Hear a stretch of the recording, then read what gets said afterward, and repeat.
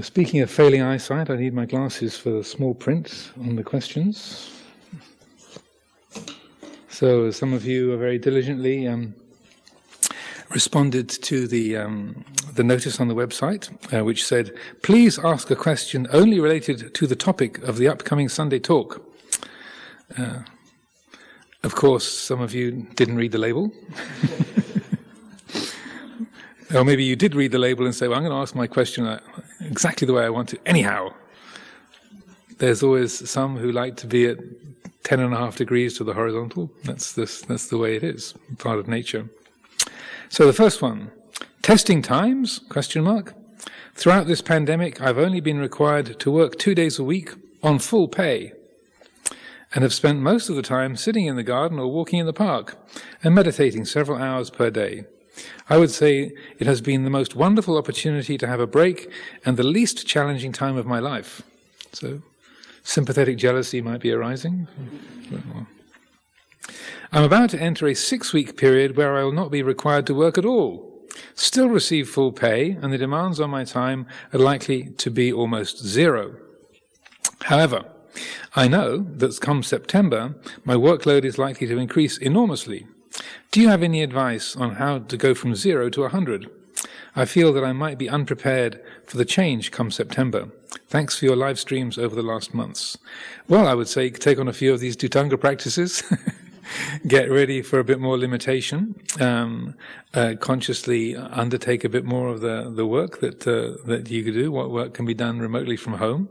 But also, I would say more importantly, to actively contemplate the anicca, the anicca sanya. So, like for myself, so when I'm walking along around the limited pathways that I walk on here at Amaravati, I would consciously reflect. Well, today I can walk. Tomorrow I might not be able to. Today I can see. I can enjoy the beautiful colours of the summer flowers and the blue sky today, but. Who knows when my vision might go? My mother lost her eyesight when she was 70. Her father lost his eyesight at 70 before her. I take after both of them. I'm 63. So who knows whether my eyesight will also start eroding at 70 or even before. Yeah, but both of them had macular degeneration, and neither of them ever complained about being blind, but they both had that experience. So I consciously reflect on my eyesight. Okay, today beautiful colors: blue carpet, red walls, brown monks, dark brown nuns, white anagarikaras. But in a few years, maybe colors will be lost. So that kind of conscious contemplation, okay, today there is this, tomorrow who knows, or later today who knows, and that because it's that kind of complacency, taking things for granted, that sets us up for suffering, and that when we are able to recognize, oh, okay, today it feels like there's no responsibility, and I'm enjoying this, but how long will it last? How long can it last? What am I depending on? What am I taking for granted? What am I presuming here? And so that with our mental faculties, our ability to hear, to move, your ability to work, you're assuming that you will still have the capacity to work in September. Maybe you'll have an aneurysm and your brain will stop working, or maybe you won't even be alive in September. Maybe you'll get the COVID-19, and there's numerous cases where people went from being perfectly healthy, getting the disease, and 2 weeks later passing away. And so that. Not that I'm making any predictions, but notice the things that we take for granted, and that really bring them home, take them to heart, and then see the effect of that. So then, when the challenges do come, then you've done your homework. You're ready for those. The array of things, the array of challenges or possibilities that arise, and because that kind of reflection and using your imagination to look, to explore and to see where the mind is getting habituated or taking things for granted, then that prepares us. That brings a quality of adaptability. You're ready to see things in a different way. You're ready for things to change, and so then you find yourself, okay, today no workload, tomorrow big workload, okay, and the heart is more adaptable and open to those changes. The next one. Does the Dhamma support civil disobedience if we believe our governments are lying to us about the COVID pandemic? Well, again, I don't make people's decisions for them. You're entirely at liberty to make your own choices. I feel civil disobedience or getting out into the streets and making your point, keeping the precepts is absolutely guaranteed to be a way to lead that leads towards peacefulness. So, in terms of civil disobedience, then there shouldn't be any deliberate harming of other beings or deliberate use of intoxicants or lying or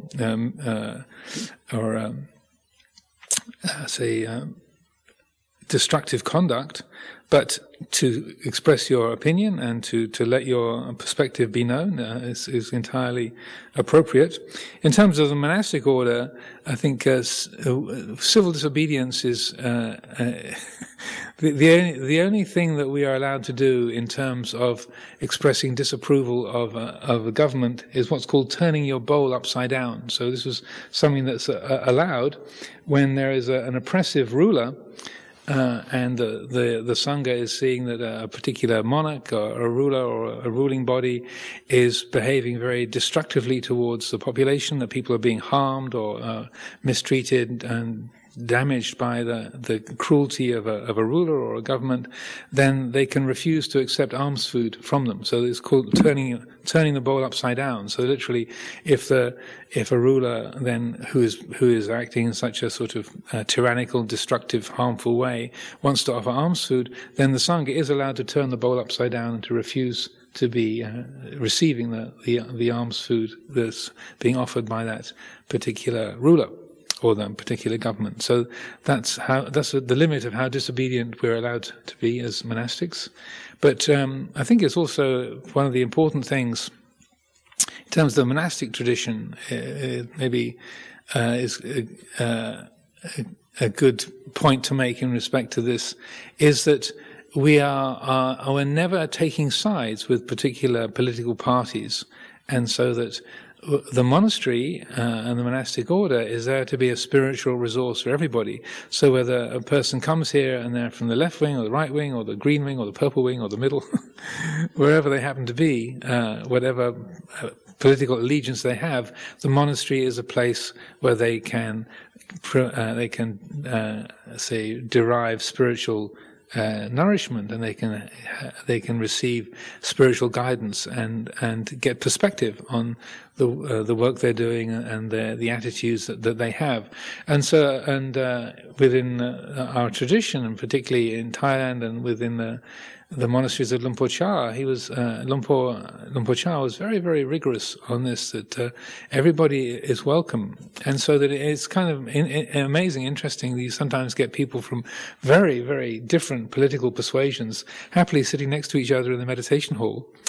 And some people who have, had very, very different backgrounds, very, very different views, they're still human beings. They have a body, they have a mind, they still suffer because of the results of attachment and clinging. And so the Dhamma is applicable.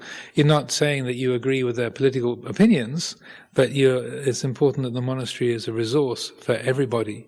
And so that, as I said, that the one gesture that the Sangha is allowed to make is the turning the bowl upside down. But I've only ever heard of that being done once in modern times, and that's just hearsay. I've never actually seen anybody do that. I've never done that myself. So I think it's a very, very rare instance.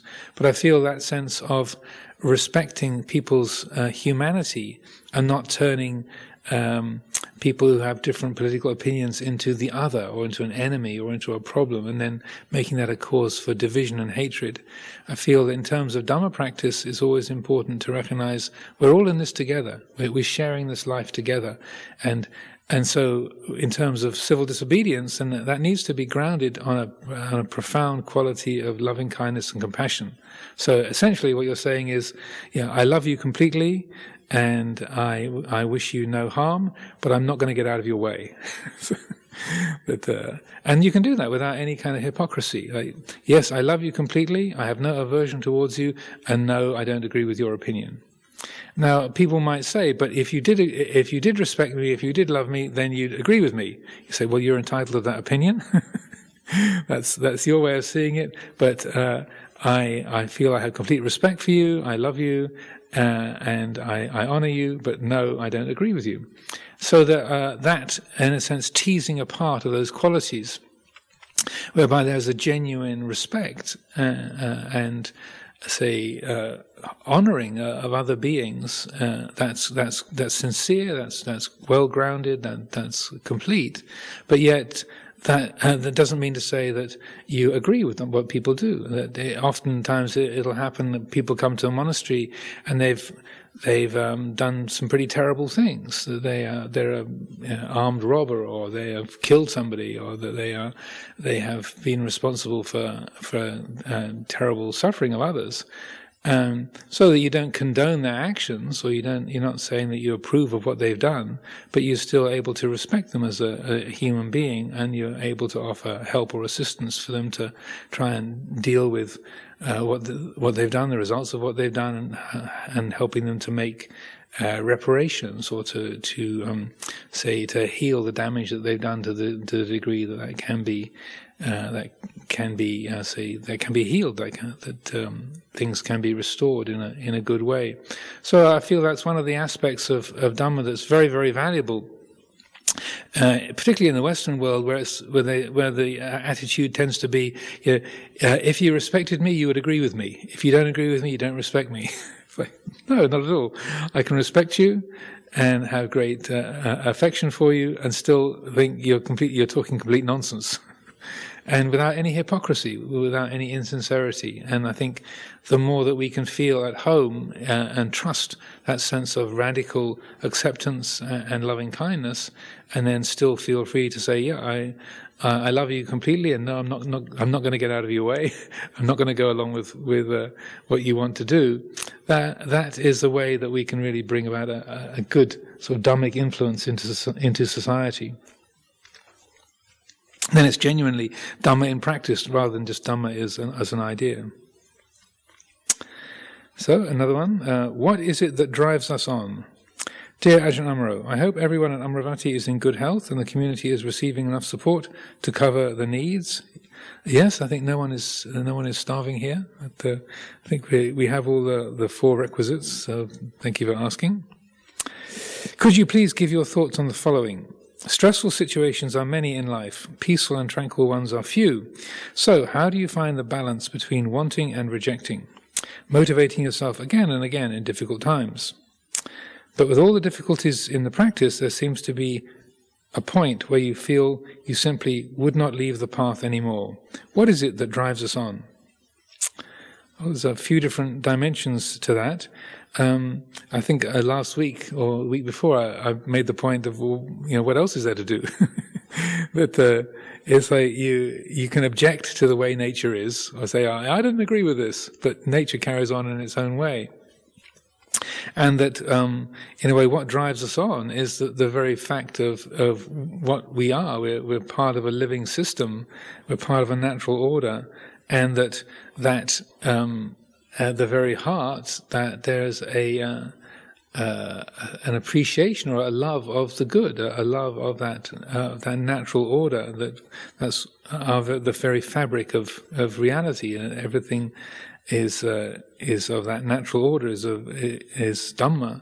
And so, in a way, it's not us it's not us as people that are being driven on, but rather that very quality of Dhamma that is at the very fabric of reality, that's informing. And the more that the mind is, say, open to that reality, is intuits and respects the presence of that the fundamental nature, that the Dhamma that is The word Dhamma literally means that which integrates or that which supports.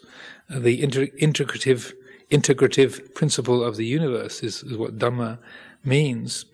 That the more the heart is open to that, then carrying on is all that can happen. Like it's like talking to the sky and saying, "How do you carry on?" So, well, these just this is the way that the planets and the sky and the universe are. It's not an effort. It's just the natural ordering of things, if that's making it clear. And so that when we don't want to carry on, it's where the ego or the self-view has taken over, and particularly moved towards nihilism or the vibhavatanha, the desire to not feel, to not be, to not do, and that it's that's the burdening or the tensing of the heart around dukkha, around suffering, and the urge to switch off, to not feel, to not be. That is where vibhavatanha is always taking over. Like, I can't bear it, I can't carry on. I've had enough of this. I'm out of here. That's really an imposition upon that natural order. That's like the self-view, and particularly vibhavatanha, the desire to annihilate or get rid of, is swamping, is obscuring that natural Dhamma, which is the very heart of things. So that the more that self-view can be seen and can be challenged, then the less power it has. And the other side, the bhavatanha, is me wanting to become something, to be something, to have and to kind of have a defined existence. But both bhavatanha and vibhavatanha, they both obscure the reality. They both obscure the Dhamma. Next one. Thank you, Ajahn, for all the wonderful talks and responses to questions you've given during this pandemic. My question is, what do you do if you feel overwhelmed by circumstances and you don't feel your practice has reached a point where you have the capacity to deal with events? I would add, so this doesn't sound too despairing, that my practice, such as it is, has been a lifeline, as have these online talks. Thank you so much, and to all the Sangha making these online talks possible. So thank you to the team to keep making these things available. It's kind of somewhat similar to the previous question. One of the things that I always found extraordinarily beneficial from Luang Por Sumedho's approach, where particularly dealing with negative mind states, and rather than climbing over the negative, the feeling of I can't bear this, or I've had enough of this, or this is I've got this terrible anger problem, or this jealousy problem, or this restlessness problem, I've got this terrible lust problem.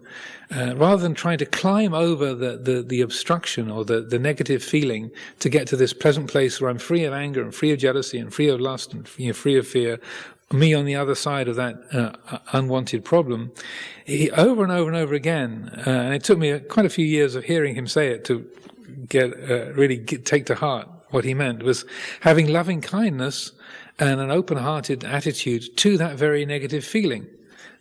So rather than trying to get rid of your anger or climb over the anger to get to a loving place on the other side, to have loving kindness towards the angry feeling. Rather than trying to get rid of your jealousy so that you'll be me without jealousy, to have a loving kindness towards that jealous feeling. So in this respect, if I feel overwhelmed by circumstances and don't feel the practice has reached a point where you have the capacity to deal with events, I would say to go right to that very feeling when that overwhelmed, I can't bear this, I haven't got the strength, I can't carry on. This is the I haven't got the strength, I can't carry on, I'm overwhelmed feeling. That's what this is. And in that moment of naming what's there, you're opening the heart to that. You're not saying it shouldn't be there. You're not saying that it belongs to you. It's not defining the limits of your world in any way. It's just, here it is. This is the I'm totally overwhelmed and I can't carry on feeling. That's what this is. And that which knows the overwhelmed feeling isn't overwhelmed. It's like that which knows anger isn't angry. That which knows jealousy isn't jealous. That which knows lust isn't lustful, and that which knows happiness isn't happy, which is maybe a bit more challenging. But that naming of what's actually present to the degree possible, that is so helpful. And I do this as a practice regularly, every day, pretty much, as far as I can tell. That, oh, this is the, oh dear, what am I going to do with this? And not another one of these feeling. That's what this is.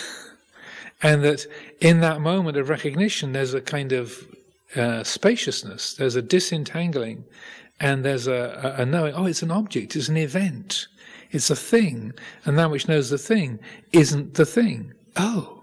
And that, oh, once again, is the aim of these kind of practices. So this is a response to the please ask a question only related to the topic. The response is very clever. I'll just stick to the talk. So to say. So you follow that? So that it's like they were about to come up with a completely different question, then they read the instruction. Damn! So then they honorably and respectfully choose to follow the instruction. Thank you very much. I wouldn't say it's particularly clever, but it's what we call a skillful means, an upaya, to try and keep things on topic to the degree possible. So I will just stick to the talk, so to say. Appreciate your work, Ajahns. Without monastics, I would be lost. I feel the wisdom of all the talks I have listened over the period of years. Now I stop. Okay, so no question. Very good. Dear Ajahn Amaro, I was ill several times in the last few months, and the doctors prescribed antibiotics. Given that bacteria are living beings, are Buddhists allowed to take antibiotics? Thank you. Well, I would say bacteria are generally a monocellular kind of plant life. So technically they are alive, but in terms of the monastic rule, if you can't see any living thing, then it's outside of the precepts. So that the Buddha was quite practical and sensible in this respect, so that rather than having the nuns and monks worrying about taking life of things they can't see, the rule that we have is if you can't see it, if it's not visible to the naked eye, then essentially don't worry about it. But bacteria, I would say, are plants. They are a very, very simple kind of plant life, rather than animal life, as far as I know. Things like parasites, like a tapeworm is an animal, but bacteria is much, much more simple. And so that taking antibiotics to say, remove the negative effects of particular bacteria, I would say it's more along the lines of washing the mud off the carrots before you eat them, or cleaning under your fingernails. Fortunately, mine are clean today. So cleaning out under your fingernails. So just as if you're removing the dirt from under your fingernails, or you're washing the mud off the carrots, it's like, yeah, you're doing that as a basic way of trying to maintain well-being and your own health. And so that it's a beautiful thing to be respectful to all living matter, but we do have to draw the line somewhere. And so that, because if you were trying to never even damage any bacteria, you'd never clean under your fingernails, you'd never wash your carrots, you'd never wash your hands, and so then you would probably get very ill very quickly, and a much larger life, the human life that you have as a living being, as a living human being, would be compromised by a sort of well-intentioned respect for other living things. So I would say it's the question represents a very noble, respectful attitude towards all living things. As bhikkhus, as monks, we are not even allowed to damage a plant, so that like a living plant. So I can't say pick a rose off a rose bush myself, but I am allowed to take antibiotics, and so that I don't have any hesitation in taking antibiotics if I need them. I also clean under my fingernails, and I would happily wash my teacups and such like, so that then the bacteria don't accumulate, and try to use a particularly in this COVID-19, I'm washing my hands about 10 or 12 times a day, and obeying the stipulations to help out of compassion for other people to not be spreading any viruses that might be on my hands or I might be carrying around. So that I feel that it's important to recognize that the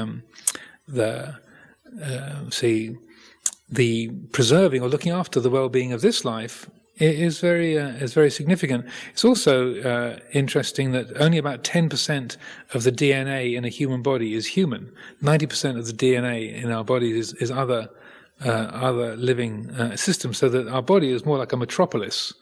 It's like a kind of a farm or a forest, a great complex array of living things rather than a single entity. But in order for that entity to survive in a healthy way, then we need to balance how we look after all of the other beings that help to make up this life of ours. So that I hope that's clarifying, and that if you're prescribed antibiotics, you don't feel any hesitation in taking them, because it'll help to keep your life going a bit longer, which is probably of great benefit to you. And I'm sure your family will be very pleased to know that you're also doing what you can to look after your life for your benefit and for the benefit of others too. Dear Ajahn Amaro, thanks for providing the Dhamma talk sessions during Vasa lockdown. I'm going through quite a hard testing time at the moment, recent mental health illnesses in the family. And whilst I can see the Dhamma of suffering and the cycle of it coming and going, it is so hard to keep up with the mindfulness, skillful actions. I used to use the 4 Brahma Viharas to support me during this testing time, but found it difficult, especially with metta. And then I switched to the Eightfold Path and have found right intention, right mindfulness and right speech very useful, so that I don't add more suffering to the current situation. Sometimes despair sets in too, and I have also said and done unskillful things when I'm overwhelmed. The path is very hard. Any advice, Ajahn? Many thanks. Sadhu, sadhu, sadhu. Well, there's a lot of different things in there. Similarly to what I was saying earlier, both, finding practices that bring a good result. Try things out. You make your own choices, and I fully support if one pathway doesn't work, try another one. See what the results are. Learn for yourself. See what is beneficial for yourself, and then when there is that overwhelmed feeling, and also a sense of regret if you've done or said things that are unskillful, in that moment, here is the regret of having done something unskillful. It feels this way. Doesn't mean that we don't take action to do things more skillfully in the future, but in that moment, regret feels like this. It's this way. And then we are able to use the painfulness of those kind of states, but we're not stressed or burdened by that. So that when we are particularly dealing with complex or difficult situations, there's that sense of, what do I do with this? I'm out of my depth here. To use the quality of mindfulness to say, okay, I'm out of my depth here. What do I do with this? That's what this feeling is. And again, I found that so helpful and beneficial in many, many ways. It really does bring about a change of heart. So there was a couple of questions that didn't really relate to the topic, but since people wrote them in, I'll respond to them. And then if there's any other questions in the hall that people want to carry on for a bit, I'm open to that, but I'll deal with these two first. Dear Ajahn, how can I forgive someone who has hurt me so much? Even though I do metta for this person, I'm not sure whether I'm truly honest in doing so. Do I actually mean it? How can I stop my mind thinking that he will pay for his bad karma? How do I stop feeling that duality of, I do forgive you because I understand from your point of view why you did what you did, and I hate you for hurting me, and therefore bad things should happen to you to make you pay. Thank you. May the Noble Triple Gem be with you. Well, I think he's kind of spelled it out very well. It's like, yes, there's the kind of dharmic view of the sort of the Buddha side of our being that says, I fully understand, your mind was overwhelmed by greed, hatred, and delusion, and that you are in a difficult state, so you acted in that way that was destructive and hurtful and foolish. I fully accept that was a deluded state. And then the Mara side is, yes, and you should be punished, and I want you to suffer. So there, yeah, and that I think being able just to be able to write it down in that way, and to say there are these two things, there are these two voices, the two, I would say, two members of the committee.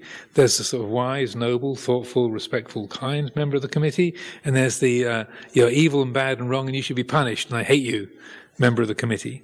And so I feel that just having typed that out as you have, and putting it into words is a very very much the first step. The way that the principle of the inner committee works best is if you have mindfulness and wisdom is the chair of the committee. That is that which is able, like if you've ever been on a committee or you've chaired a committee, it's important to listen to all the voices around the table, the sort of thoughtful, wise, reasonable voices, and the reactive, impulsive, childish ones, and to say, thank you for sharing. Yes, that's a very good, sensible point. Thank you for sharing, and that I understand you feel very upset. Thank you for sharing, and you're not putting it down. You're not being sort of supercilious or superior. You really are listening to what people are saying. You're taking it in, and then the heart, which really embodies mindfulness and wisdom, that's the heart of Dhamma, and that then receiving both of those perspectives into that spaciousness of mindfulness and wisdom. Then from that receptive, awake quality, then appropriate words and actions come forth. So maybe it's appropriate to say something. Maybe it's appropriate to say nothing. Maybe it's there's time to give some feedback, or time to crack a joke, or time to just walk away. But the exact details of what's most useful and beneficial is gonna vary from moment to moment. But I feel just what you're describing here, that's very helpful in its own right. If you have listened or if you read many of Luang Por Chah's Dhamma talks, he often describes this kind of inner dialogue and these different voices in his mind of the kind of the selfish reactive voice or the wise reflective voice, and listening to both of that, listening to the variety of voices, gathering them into the heart, and then letting that inform action and speech is the best way to go. So a couple more. I'm 46 and have no savings, savings money or relationship ties, etc. Can you become a monastic, or is there a cut-off? If so, are there any drawbacks because of my age, etc.? Many thanks. Well, it depends on which community. The nuns community here has an age cut-off of 50. So if you're a woman, you've got 4 years to play with. But if you're a man, on the men's side, we don't have such a fixed cut-off point for the male community. But just having the intention to come into a monastery is very different from actually going into a monastery. So that rather than making plans to enter monastic life, the thing to do would be to, when the lockdown's over, at least come and stay for a few days and see whether the idea and the fact match each other, because they, as T.S. Eliot put it, between the idea and the fact there falls the shadow.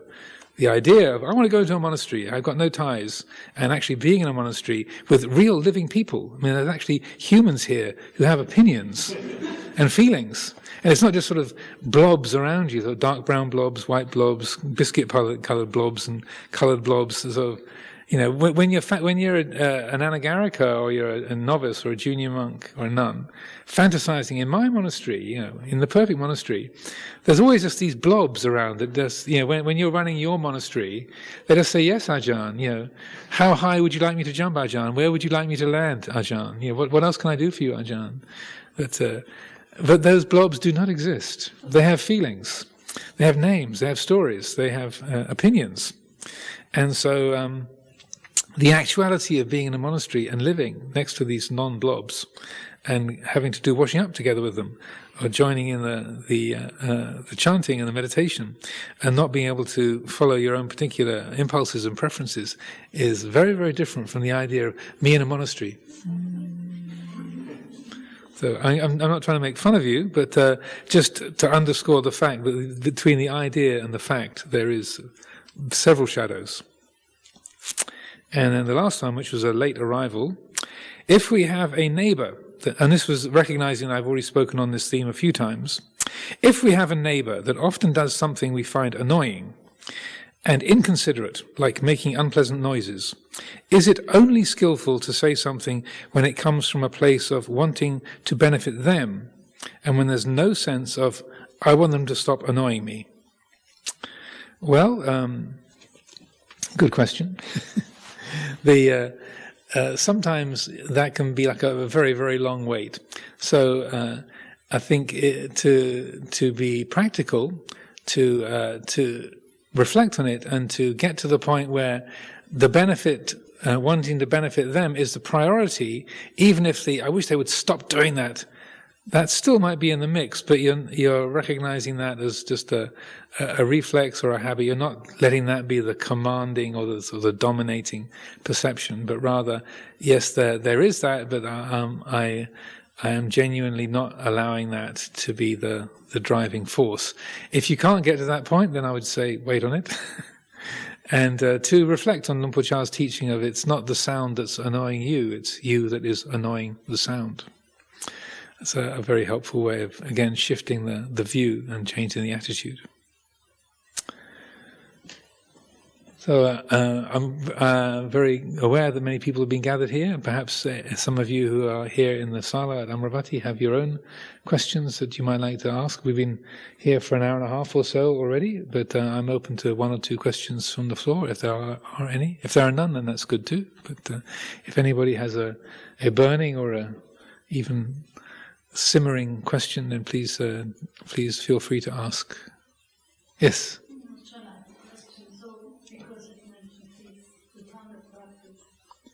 So during the winter retreat, I tried to not to lay down for 3 days, Uh-huh. And it was just horrible, so I decided not to do it. But what to make out of this experience? Because I realized, no, that's definitely not my thing to do, or is it just because it was so uncomfortable? Well, it's good. So Anagarika Margit was asking, said she tried the not lying down practice for 3 days during the winter retreat, and so it was really horrible. In a way, that's part of the program. But I feel the important thing is to look at the results, so that we're not trying to torture ourselves or just make ourselves uncomfortable, but can we make use of that discomfort? Is there a way that there was some benefit that came from that? And again, everyone is different, so we have to assess for ourselves. Certainly the first few days of that kind of practice are generally very, very uncomfortable for most people. But whether it's worth carrying on or not, it's how the mind works with it. It's not fixed. I would say that the reflective mind that can explore and say, okay, well, there's this and this and this effect. This is the result of having followed this. Now, can I get a perspective on that? Is there what benefit is coming from this? And to look, to explore, to be as honest as one can be, and to realize, if it's the case that, well, I gave it a good try for a few days, but this is so overwhelming, so difficult. I can't get any perspective on it at all. I'm just, I'm not getting anything valuable from this. So let's leave it aside and maybe try it again in a year or two, or not. But I think that quality of looking with an unbiased eye as best one can. And also it can be that sometimes when you do that, you discover that, damn it was really useful. Somehow it might go against your preferences, but there was something that was very beneficial, something very, very helpful that came from that. And that so again, that looking with an unbiased eye, and to be as honest as possible is a helpful thing to see what's the results of that, because it's always the seeing what the effects are, what the results are, that is where we're really informed, and then essentially we can only judge accurately for ourselves, so that Yeah, and sometimes it can be just like I said, that it might not be something might not be useful or beneficial right now, but maybe try it again later or do it in a different way and take a different angle of approach and see what the result is. I really like to encourage an experimental attitude towards the practice because it's not just a sort of one size fits all, but everyone is different, and so trying things out and really seeing what's beneficial is the most helpful thing. Well, sometimes things that are really challenging and really hard to do bring the best results. Darn it! But again, everyone you have to judge for yourself. So I hope that's useful. Okay, is that enough for today? I think we can leave it there. Thank you for your attention and for everyone's good questions. And next week the theme is, I think it's the knowing in the knowing, is it? I haven't memorized the list. Anyway, well, look on the website. You can see what the theme for the Sunday the 19th is, and then please do send your questions in, and I'll be hopefully back again next week if I haven't had an aneurysm or dropped dead before then.